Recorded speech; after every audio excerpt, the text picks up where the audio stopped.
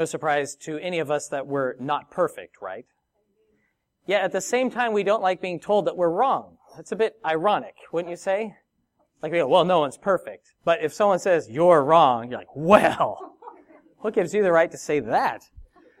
It's good for us to realize that there are things we are wrong about. Not that we've been wrong, but actually there's things that you are actually wrong about.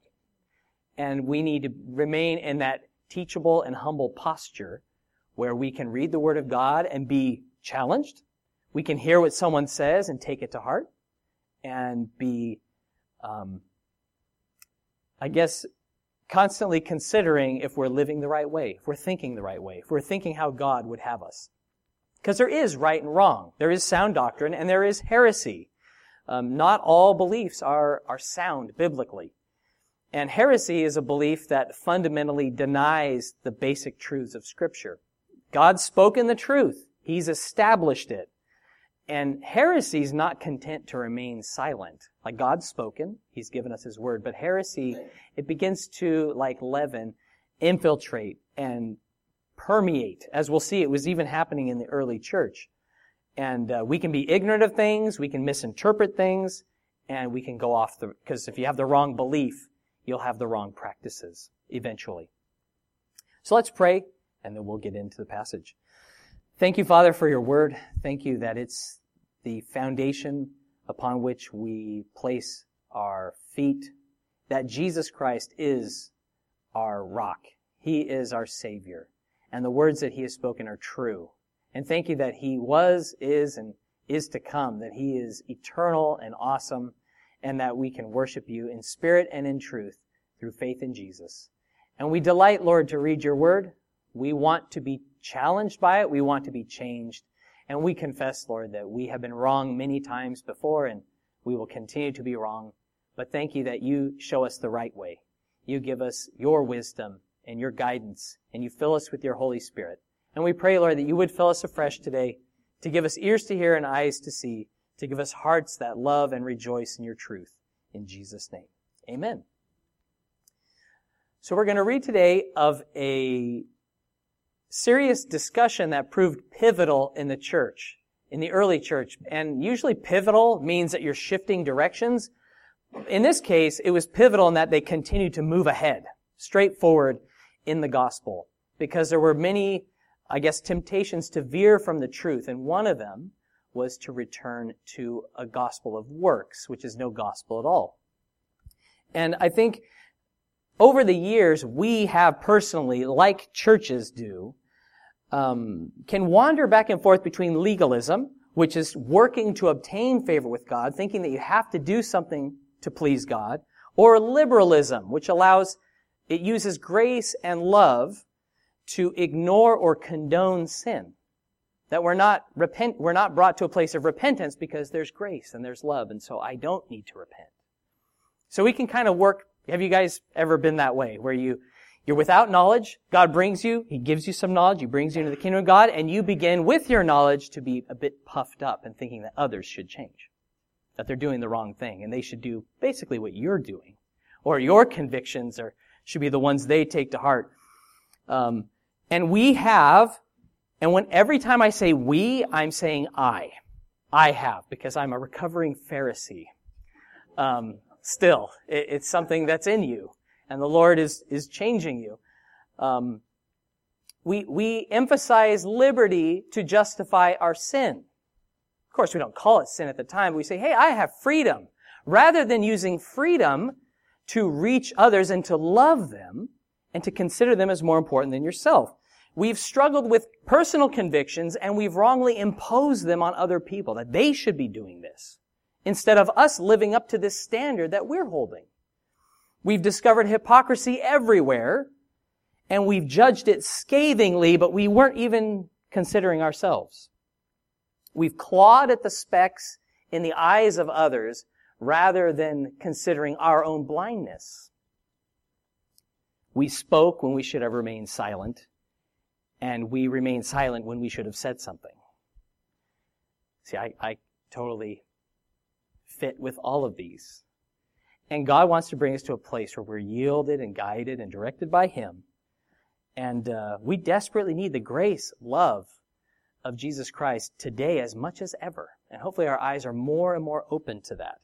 Praise the Lord for His patience, that He is long-suffering, that He takes the time to correct us and instruct us. Because without Him, we would all be sheep gone astray. We would have no hope to find the truth on our own. We come to this place, Acts 15, verse 1. After Paul and Barnabas have gone on their first missionary journey and they've rehearsed to the church in Antioch the things that have worked, God has worked in them. The church rejoiced to hear that the door of faith had been opened to the Gentiles. And we come to verse 1 of Acts 15. And certain men came down from Judea and taught the brethren, unless you are circumcised according to the custom of Moses, you cannot be saved. Therefore, when Paul and Barnabas had no small dissension and dispute with them, they determined that Paul and Barnabas and certain others of them should go up to Jerusalem, to the apostles and elders, about this question. The previous verse had said they stayed a long time with the disciples after discussing the things God had done on their missionary journey. And it was during this time where people from Judea came and they began to say, you must be circumcised to be saved.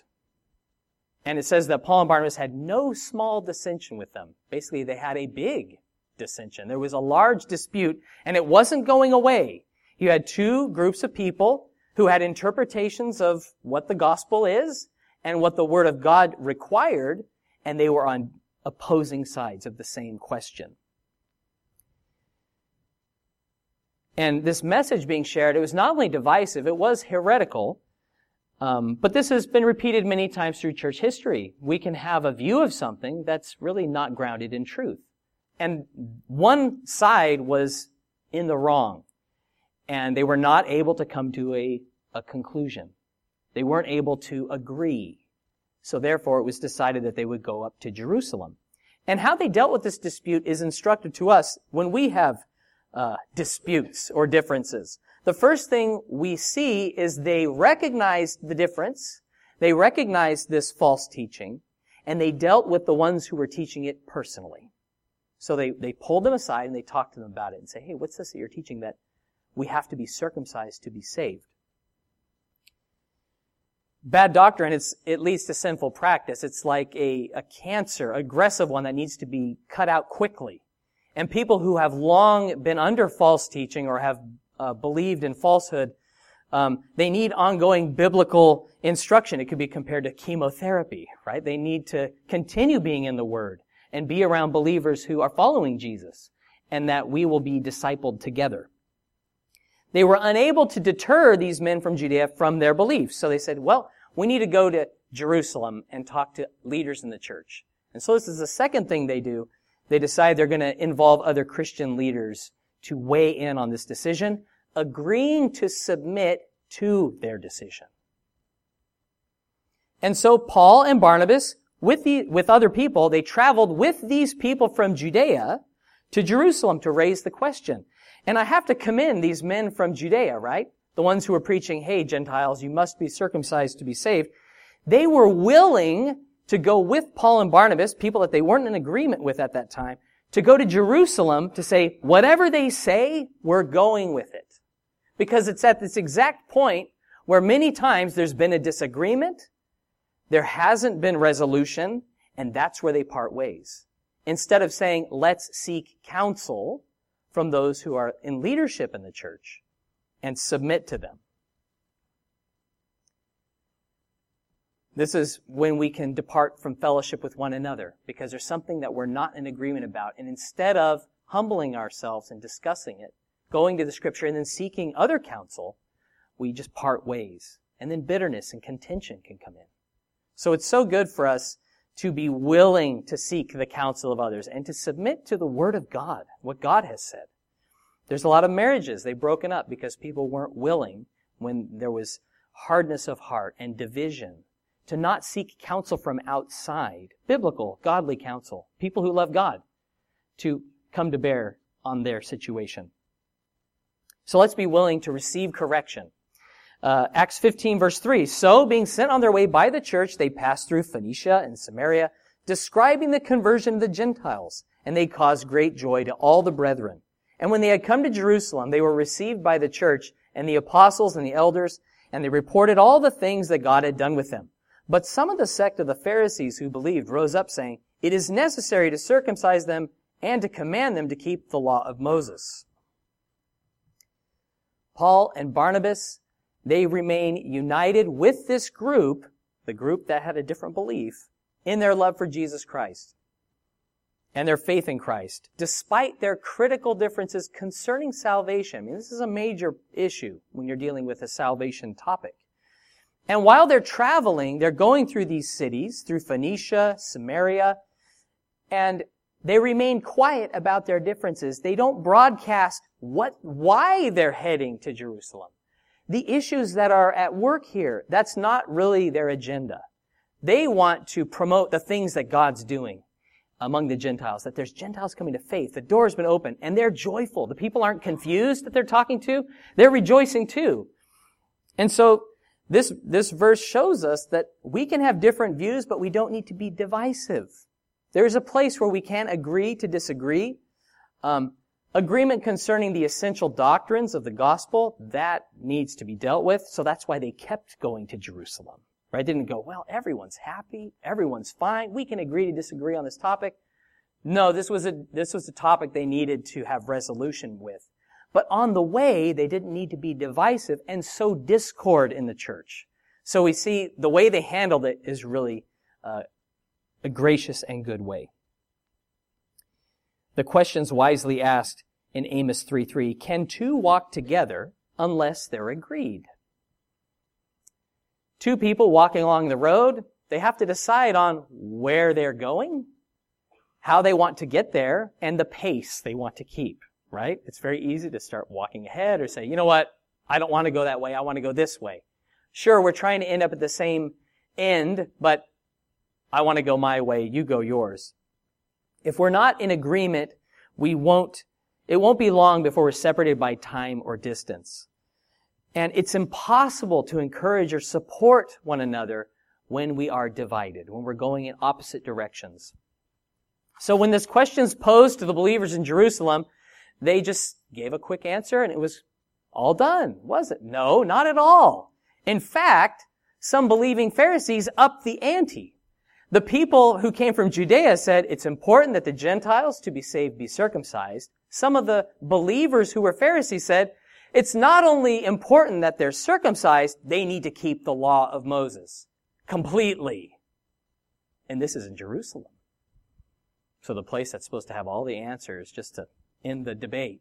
Well, now you've just unearthed a problem that was actually happening in the church in Jerusalem that they weren't even aware of. So this disagreement that was presented in Antioch, now it raises its head by Pharisees who are in Jerusalem. So it wasn't a localized issue. It was something that had begun to permeate the church by Jews who had come from Judaism and had followed Christ. They held on to this belief that it was imperative that the Gentiles also keep the law. You guys like dealing with disputes? I don't. I would prefer to never have a dispute with anyone. I would seek to avoid them, just like I don't want to go to the doctor because of bad news. Like, I'll need to go to a specialist, and then I'll have to do this, and then I'll have to do, I'm fine, right? I'll just deal with it. And I'm convinced that this dispute, it wasn't the devil attacking the church, though he definitely had a hand in it, but God used it to restore the church where there were issues that were under the surface in Jerusalem and in Antioch and in other places that hadn't been brought out yet. So God really redeemed this situation, didn't he? As we'll see. And you'll see, when you choose to deal with disputes in a godly manner, it will have a positive effect on other people, not just you and the person that you're disputing with. It will have a reaching, positive impact for the glory of God when we deal with disputes in God's way. Verse 6, now the apostles and elders came together to consider this matter. And when there had been much dispute, Peter rose up and said to them, men and brethren, you know that a good while ago God chose among us, that by my mouth the Gentiles should hear the word of the gospel and believe. So God, who knows the heart, acknowledged them by giving them the Holy Spirit, just as he did to us, and made no distinction between us and them, purifying their hearts by faith. Now therefore, why do you test God by putting a yoke on the neck of the disciples, which neither our fathers nor we were able to bear? But we believe that through the grace of the Lord Jesus Christ, we shall be saved in the same manner as they. So after much dispute, Peter stands up. He addressed the believers. In Acts 10, we read of his interaction at Simon the tanner's home, where he's on the roof and God speaks to him through that vision. It says, "What I have cleansed you shall not call unclean or common." And that happened 3 times. And then the men from Cornelius' house came, and Peter, led by the Holy Spirit, went with them. And he talked with them, and as he's speaking to them, they received the baptism with the Holy Spirit, just as the Jews did on Pentecost. And so he's like, how can we forbid water from those who have received the Holy Spirit even as we? And so they baptized them, though they were Gentiles. And Peter had been saying, it's not customary for Jews to hang out with Gentiles. This is really out of the ordinary. And God did an extraordinary thing that day. 10 years had passed since that time. And it wasn't through Paul of Tarsus or Barnabas of Cyprus that people received the gospel. This is key. It was Peter, the apostle, one chosen who walked with Jesus Christ, through whom the gospel came to these people. So the Jews are all perked up here. They're like, okay, well, it wasn't somebody from this other region. It's someone who had walked with Jesus. They were involved with the conversion of these Gentiles. But Peter, he doesn't appeal to his credibility or his background or his credentials. He doesn't say, well, guys, I walk with Jesus. I pretty much know what's going on. He doesn't talk about himself. He says, God chose these Gentiles. God knows the heart. He has chosen them. He has brought them in. He acknowledged them by pouring out His Spirit upon them. So it's God's work. It's not our choice who is receiving the Holy Spirit or not. God knows the heart. And then He questions those who said that circumcision and the law was critical to salvation. He says, why do you test God by putting a yoke on the neck of the disciples, which neither our fathers nor we were able to bear? There's been nobody but Jesus Christ who has kept the law, who has fulfilled the law. Because the law is incapable of saving. It can only condemn you. You can only fail at it. You cannot keep it. And he says, to what end would you put this yoke, this heavy burden upon the Gentiles when you haven't ever carried that weight? You guys familiar with the legend of King Arthur and the sword and the stone? It's a pretty basic story. There was a sword held by magic in this stone or anvil, and only the rightful king could make it budge because they had been long without a king. And so all these strong, strapping knights, they come from all miles around, and they're all going to, kind of try to get that sword of the stone. But nobody could do it. Only young Arthur, who is this gangly lad, he just drew it out as easy as anything. And they're like, whoa, that is the true king. God gave the law to Moses. Many Jews tried in vain to keep the law. Moses himself did not keep the law. He was not able to keep it. Jesus came to earth and fulfilled the law. He was the only one righteous to do so. Now, would it make any sense for King Arthur, having been revealed as the king, the only one who could draw it out of the stone, replace it and say, to acknowledge my rule, you must pull the sword from the stone? How could they? That would be ridiculous. And so he's saying, why would you load them with something that couldn't save them, that you weren't able to carry, to be saved? It's impossible. To serve Jesus is not about keeping the law of Moses, because it existed to show us our need for the Savior. Just like that sword in the stone, it said, you need a king. And when you try to pull on that and you can't pull it out, you're not the king. There's one king and you're not it. That's the message it was saying as it sat in its solitary position year after year. And in the same way, no one could keep the law. No one could fulfill the law. It showed us that we need a Savior and we need a King. And it's Jesus who is our King. And we live now on a higher plane than just keeping the law, but to love God and to love others as Jesus loves us. Peter says, "But we believe that through the grace of the Lord Jesus Christ, we shall be saved in the same manner as they." Do you see how Peter swaps this around? He does not say, "I believe the Gentiles will be saved like us." He says, "We will be saved like them by grace through faith."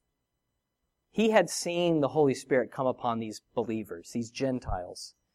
And it was the same for any Jew who trusted Christ. Now let's not forget our massive Gentile bias in addressing this issue. I believe the Scripture makes it clear that when people were saved who were Jews, they did not forsake the law. They did not abandon the law. We see that in Peter. Because even many years after Jesus left and went to heaven, he still ate kosher. Remember, he's on the roof. And he says, "Arise, Peter, kill and eat." He's like, "Oh yeah, I put away the Mosaic law a long time ago." No, he was still following the law. He says, "I have never eaten anything unclean." And then when he went to see Cornelius, he says, "I don't go around Gentiles." Here's a man saved by grace through faith. He's still keeping the law. He's still observing the law because the Jews were raised in the law. This was life to them. This was culture. This was everything. It was a life they rejoiced in, and they wanted it for their children. They thought, this is good for everyone.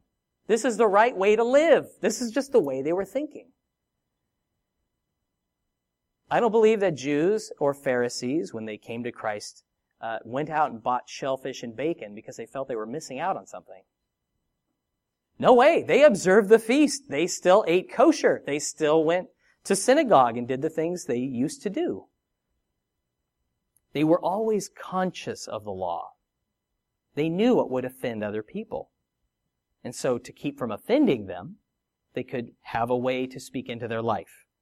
Now, as Gentiles, we're glad not to be saddled with the law of Moses, right? You're glad that you don't have those 600 plus laws to keep or to avoid. We're like, right on. So from our perspective, like, why would you keep the law in the first place? Because you can't, so why try? But that's not the Jewish mindset. They didn't want to leave the law. They wanted others to keep it because it was good. So how were Gentiles saved? By faith or by the works of the law? It was by faith. The Jews could look back on their own scriptures and see that Abraham was rendered righteous before the law because he believed God and it was accounted to him as righteousness. So before the law came, he was deemed righteous because he trusted in God. He obeyed God. Turn to Galatians 2, please, verse 15. Abraham was rendered righteous before he was circumcised because it was through faith. Galatians 2, verses 15 and 16. It says, "We who are Jews by nature and not sinners of the Gentiles, knowing that a man is not justified by the works of the law, but by faith in Jesus Christ. Even we have believed in Christ Jesus, that we might be justified by faith in Christ and not by the works of the law. For by the works of the law, no flesh shall be justified." Salvation never came from the vain attempt to keep the law. You were justified through faith, and to be justified means to be declared righteous. And the Jews are thinking like, well, whoa, hold on. Do away with the law? Are you saying the Ten Commandments we don't need to keep those anymore? Wouldn't that encourage sinful living if we move away from the law? Are you saying that the gospel gives me a free pass so I can commit adultery or murder without consequence? This is the way they were thinking. The law was intended to expose man's sinfulness, not justify his own righteousness. It's kind of like what they've done with the IQ test, which I think is pretty interesting. The IQ test was devised by a French, I don't know if it's a psychiatrist or psychologist, but it was to gauge the level of ability of someone to learn on the low end, to see how severe a retardation might have occurred, and to know how best to educate them, to be able to teach them at their level. So it was a tool to say, how much can this person learn? How can we best teach them? But we have flipped it around, and now an IQ test is to see how smart you are. So it's been changed to say, now I can show how intelligent I am and my capacity for understanding, rather than its original intent to show how delayed your understanding was. And so the law worked in the same fashion. Instead of showing us how sinful we are, the Jews and others who tried to keep it were saying, look how righteous I am. Look how good I am. I gauge my spirituality because of the things I do and the things I don't do. So it was intended to expose sin. It was switched around because of our flesh to promote self and to show how good we are and how bad others are. Doesn't that strike us? We're like, oh yeah, been there. Jesus said, it's written, you should not commit adultery, but I say to you, if you look with a woman to lust after her, you have already committed adultery with her in your heart. So we see this standard that Jesus is setting is greater than the law. Because, adultery under the law, it's very narrowly defined by the Jews.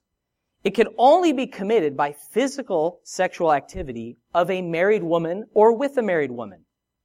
A married man can have sex with an unmarried woman. That's not adultery. See, that's the thing about laws. You can kind of finagle and weasel around and redefine terms and miss the whole point of it.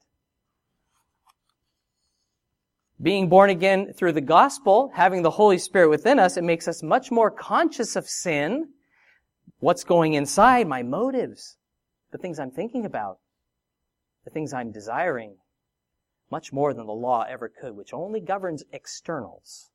It can't touch the heart. But Jesus, He changes us. 1 John 3:15, it says, if we hate our brother, we are murdering him in our heart. So God holds us to a higher standard. It's not that leaving the law makes us lawless. The standard to which we are held is far greater because it's that of the love of God and what He's shown us, the grace, purity on the inside. God is so wise. Acts 15:12. Then all the multitude kept silent and listened to Barnabas and Paul, declaring how many miracles and wonders God had worked through them among the Gentiles. And after they had become silent, James answered, saying, Men and brethren, listen to me. Simon has declared how God at the first visited Gentiles to take out of them a people for His name. And with this, the words of the prophets agree, just as it is written. After this I will return and will rebuild the tabernacle of David, which has fallen down. I will rebuild its ruins, and I will set it up, so that the rest of mankind may seek the Lord, even all the Gentiles who are called by my name, says the Lord who does all these things. People were silent as Peter addressed them, and as they had a discussion, now James speaks up. He was not the brother of John, the son of Zebedee, because he had already been killed by the sword. This is believed to be James, the half-brother of Jesus, the one who penned the New Testament book after his name. Half-brother being that his dad was Joseph and his mother was Mary. And James points out the concept of Gentiles be part of the family of God. That's not a new idea. Amos had spoken about it previously, and it was in Amos 9, 11, and 12. He was a prophet in the northern kingdom around 750 BC, about 160 years before the fall of the temple in Jerusalem. The context of this passage is God affirming that His people would be forced into captivity, but He would again bring them out, return them to their land. So when James is saying this has been fulfilled, or God has spoken about this, the temple, the second temple, was still standing. And he's confirming the words of this prophecy, saying, see, God spoke about this, that He would return and bring us together here. And I like what Guzik wrote in the Enduring Word commentary. He says, when James quoted the prophecy in Amos 9, 11 and 12 about rebuilding the fallen tabernacle of David. He remembered that the Judaism of his day had fallen down in the sense that it had rejected its Messiah.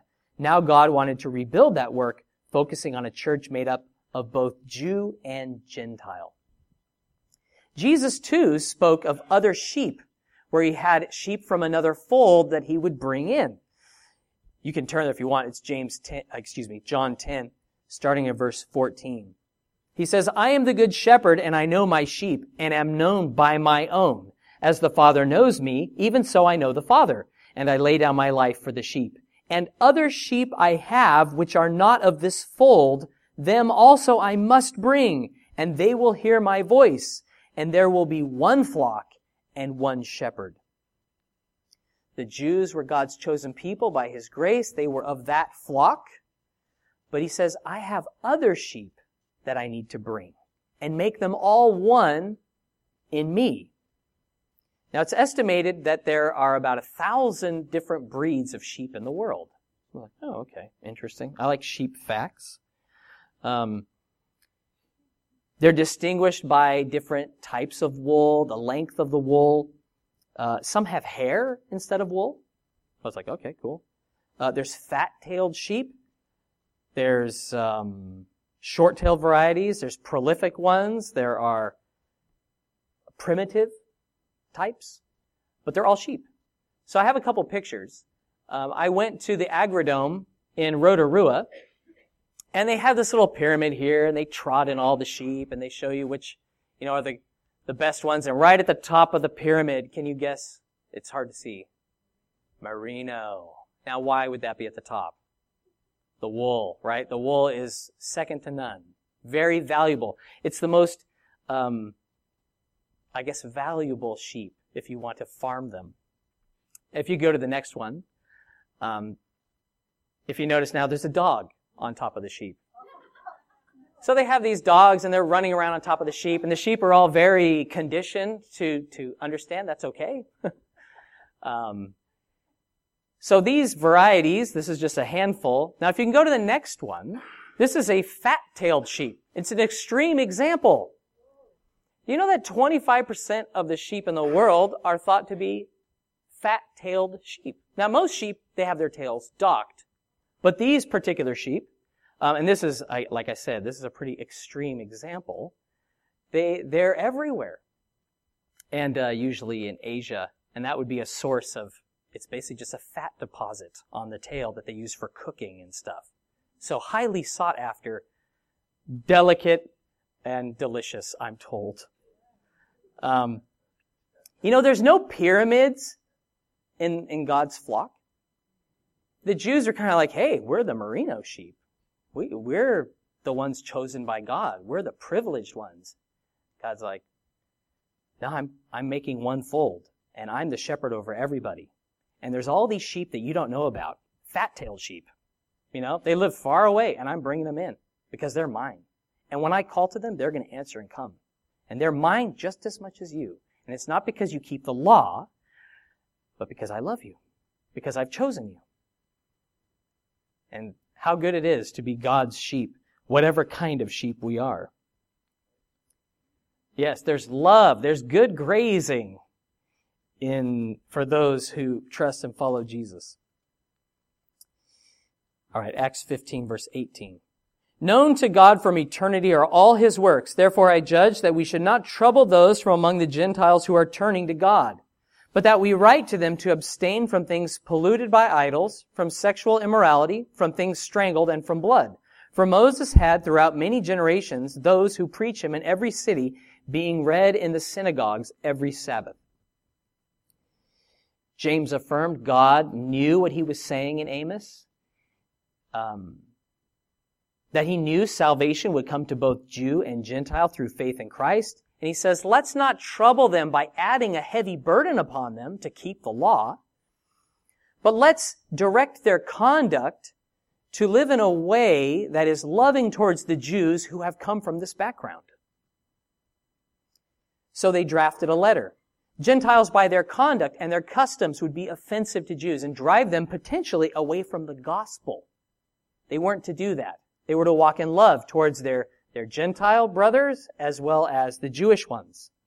And these commands largely deal with eating habits, and out of love for God, they were to observe this, with not eating meat offered to idols, from things strangled, and blood.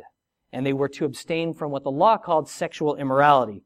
The Gentiles were very liberal in this area, and that's the thing that Paul often hit on in his letters. He says, hey guys, don't you know that you're the temple of the Holy Spirit? Flee fornication. Remember, the law is still good and true. It's still a gauge of what's right. It's a standard, a righteous standard. And Leviticus 17 and 18, you can read, if you want, about food preparation, the way they would eat, and also sexual immorality. And it defines incest, adultery, homosexuality, bestiality as immoral. And the Jews were not supposed to claim the Gentiles need to be circumcised or keep the law of Moses to be saved. But also, the Gentiles were not to behave in a way that antagonized the Jews. Like waving, kind of flaunting their freedom, so to speak. Saying, oh, I can eat bacon. Sorry, you can't. Just little snide comments and stuff that are so natural to us. Kind of lording it over them that we're Gentiles and we have these freedoms that you don't feel like you have, and you're missing out, man. Guzik also pointed out something Gentiles don't consider. If the decision was one that did not have to be Jewish to be a Christian, it must also be said clearly that one did not need to forsake the law of Moses to be a Christian. You ever thought about that? It was a new thought to me. Oh yeah. You don't have to keep the law to be saved. It's not sinful to keep the law if you're so led by the Spirit. What's wrong with that if you want to hold to that law? We're given liberty, freedom from the requirements of the law, freedom from the Holy Spirit to live as He directs us. At the same time, we're not to make our personal convictions requirements for salvation. And that's where the Jews had it wrong, where they said, hey, you should be circumcised to be saved. That was the problem. So verse 21, it emphasized the reasoning behind the commands. All Jews were well instructed in these areas. These were areas that were very important and intrinsic to their views. So this was a way for the Gentiles to act in a way that's loving towards them, understanding where they're coming from. We'll see that next week the message was sent out. It was very well received. People rejoiced. And think about it. If you're trying not to offend someone who keeps the law, as a Gentile, completely uninitiated in the law, where do you even start with that? Like, how do I not offend this person when they have all these beliefs and practices that I don't even know? So reducing the directives to 4 basic things, that's a really good start. And they were rejoicing, all right, I can be loving towards my brother or to Jews who don't know the Lord by considering them in these choices. Not to be saved, but to show the love of God and His grace. Turn in your Bibles to Ephesians 2, starting in verse 4. The context of this passage is Paul reminding his readers they were once disobedient. They lived to satisfy their own lusts. Being born again in Christ, it brought a changed condition in their hearts, and it was to affect their conduct as well. So Christianity is not just supposed to be a belief system in our heads. It's actually supposed to impact our decisions and the way we live. So Ephesians 4, chapter 2, verse 4. But God, who is rich in mercy, because of His great love with which He loved us, even when we were dead in trespasses, made us alive together with Christ. By grace you have been saved, and raised us up together, and made us sit together in the heavenly places in Christ Jesus, that in the ages to come He might show the exceeding riches of His grace in His kindness toward us in Christ Jesus. God is merciful. He loves us. By His grace, not by the keeping of the law, we're born again through faith in Him. We have this grace through the gospel now, but in ages to come, it's like for all eternity, we will be a proclamation of His love, a testimony to all, that while we were sinners, He called us out of sin. He redeemed us and washed us clean. Do we deserve to be raised up from the pit of our own lust and greed and pride? No, we don't deserve that. But God has called us out. He has cleansed us by His grace.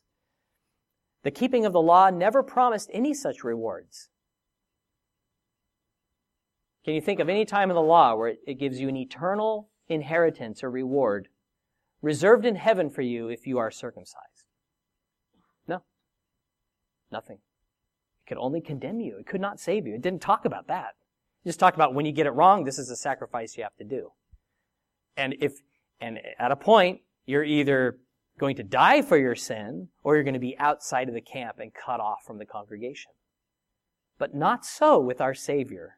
He's the one who has come to us, and He's loved us, and He's cleansed us, and He's the one who draws near to us. He calls out our name as the Good Shepherd, and He seeks us out. He knows where we'll be, and He calls our name and bids us return to Him. Ephesians 2:8-10. For by grace you have been saved through faith, and that not of yourselves. It is the gift of God, not of works, lest anyone should boast. For we are His workmanship, created in Christ Jesus for good works, which God prepared beforehand that we should walk in them. No one can claim entry into heaven based upon their good works or their effort, their sacrifice. Faith in Christ is the only way to justification and righteousness before God. And even our faith is a gift from God. Even our faith is a gift that we receive when we look to Him. And if you could get into heaven through your works or your sacrifices, there would be room for boasting, wouldn't there? Like, well, what'd you have to do to get in? Oh, well, I crawled on broken glass and I gave away $2 million to this, foundation, and I've done this and this, and oh, that's pretty good. How about you?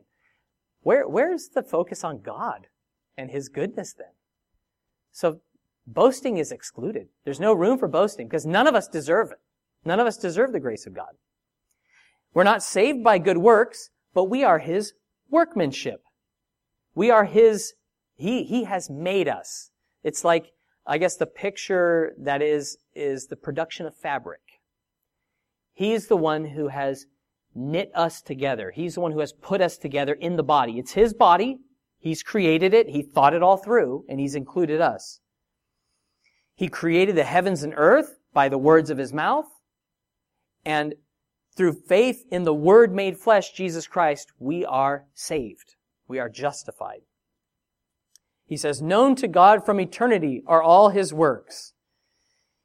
God knew that the church, composed of Jews and Gentiles, would be His workmanship. And it says there, He's prepared good works for us to do.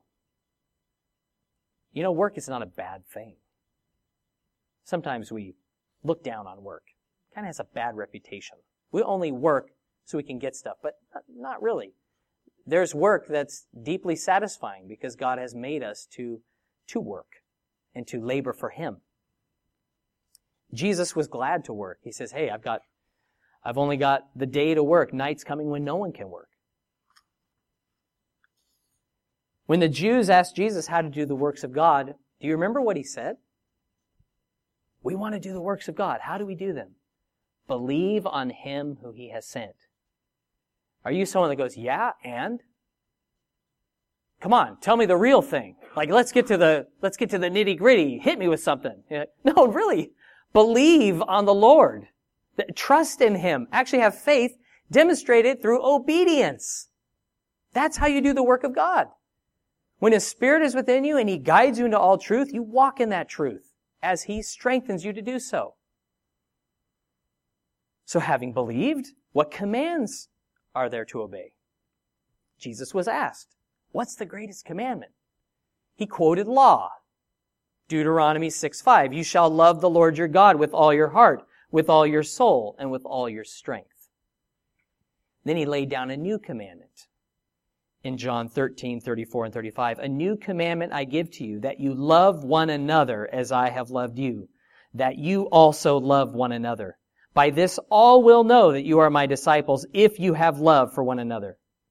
It wasn't by circumcision, it wasn't by eating kosher that people would be known as Christians, but by their love for one another. That's our identity. It's the love of God. And if that's not good enough for you, then you don't understand it. That's all I can say. Because if your steps are being governed by the law, by the love of God, it's far greater than any love. Phew, I'm really messing up. It's greater than any law. Like, you say you're sorry to that person. Sorry. What if your heart is sorry towards that person? And because you love them, you don't need someone to tell them, I'm sorry. You'll care about them, and you'll reach out to them far beyond words. That's what love is. Jesus came and demonstrated His love on the cross by dying for us while we were sinners. He demonstrated His love. He didn't just say, I love you. He showed us how He loved us, and He's continued to. The law is good. It serves the function God intended to reveal our sin, our need for a Savior. But as Christians, we're called to a higher plane, to love one another as He loves us, to let God's love govern our thoughts, our deeds, considering others more important than self. It was love that led Jesus to walk up Calvary's hill. Not a law. It was love. For you and for me.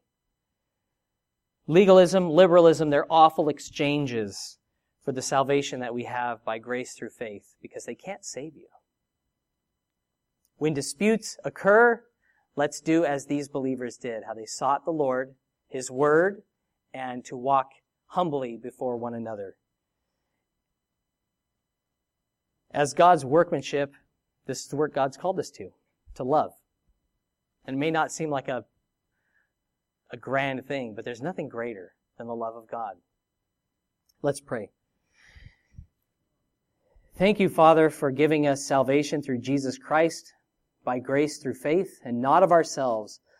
Lord, there's no way that I could save myself, and thank you that you've made a way for everyone to be saved, who will call out to you, who will repent and trust in Jesus Christ as Savior. Thank you for this example that we've read of how to deal with disputes today. And also, Lord, show us if there's areas where we have gone back under the law, thinking that we have to do something to please you, not receiving your forgiveness, or how we're placing the law on others, and we're making demands of them that you have never made.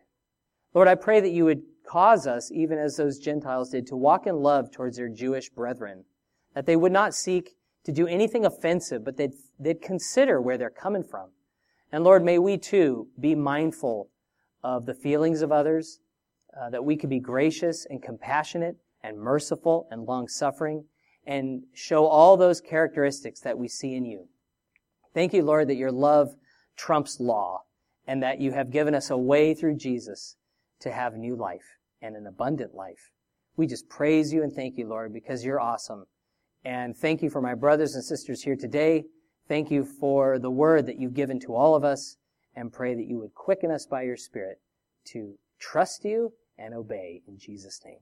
Amen.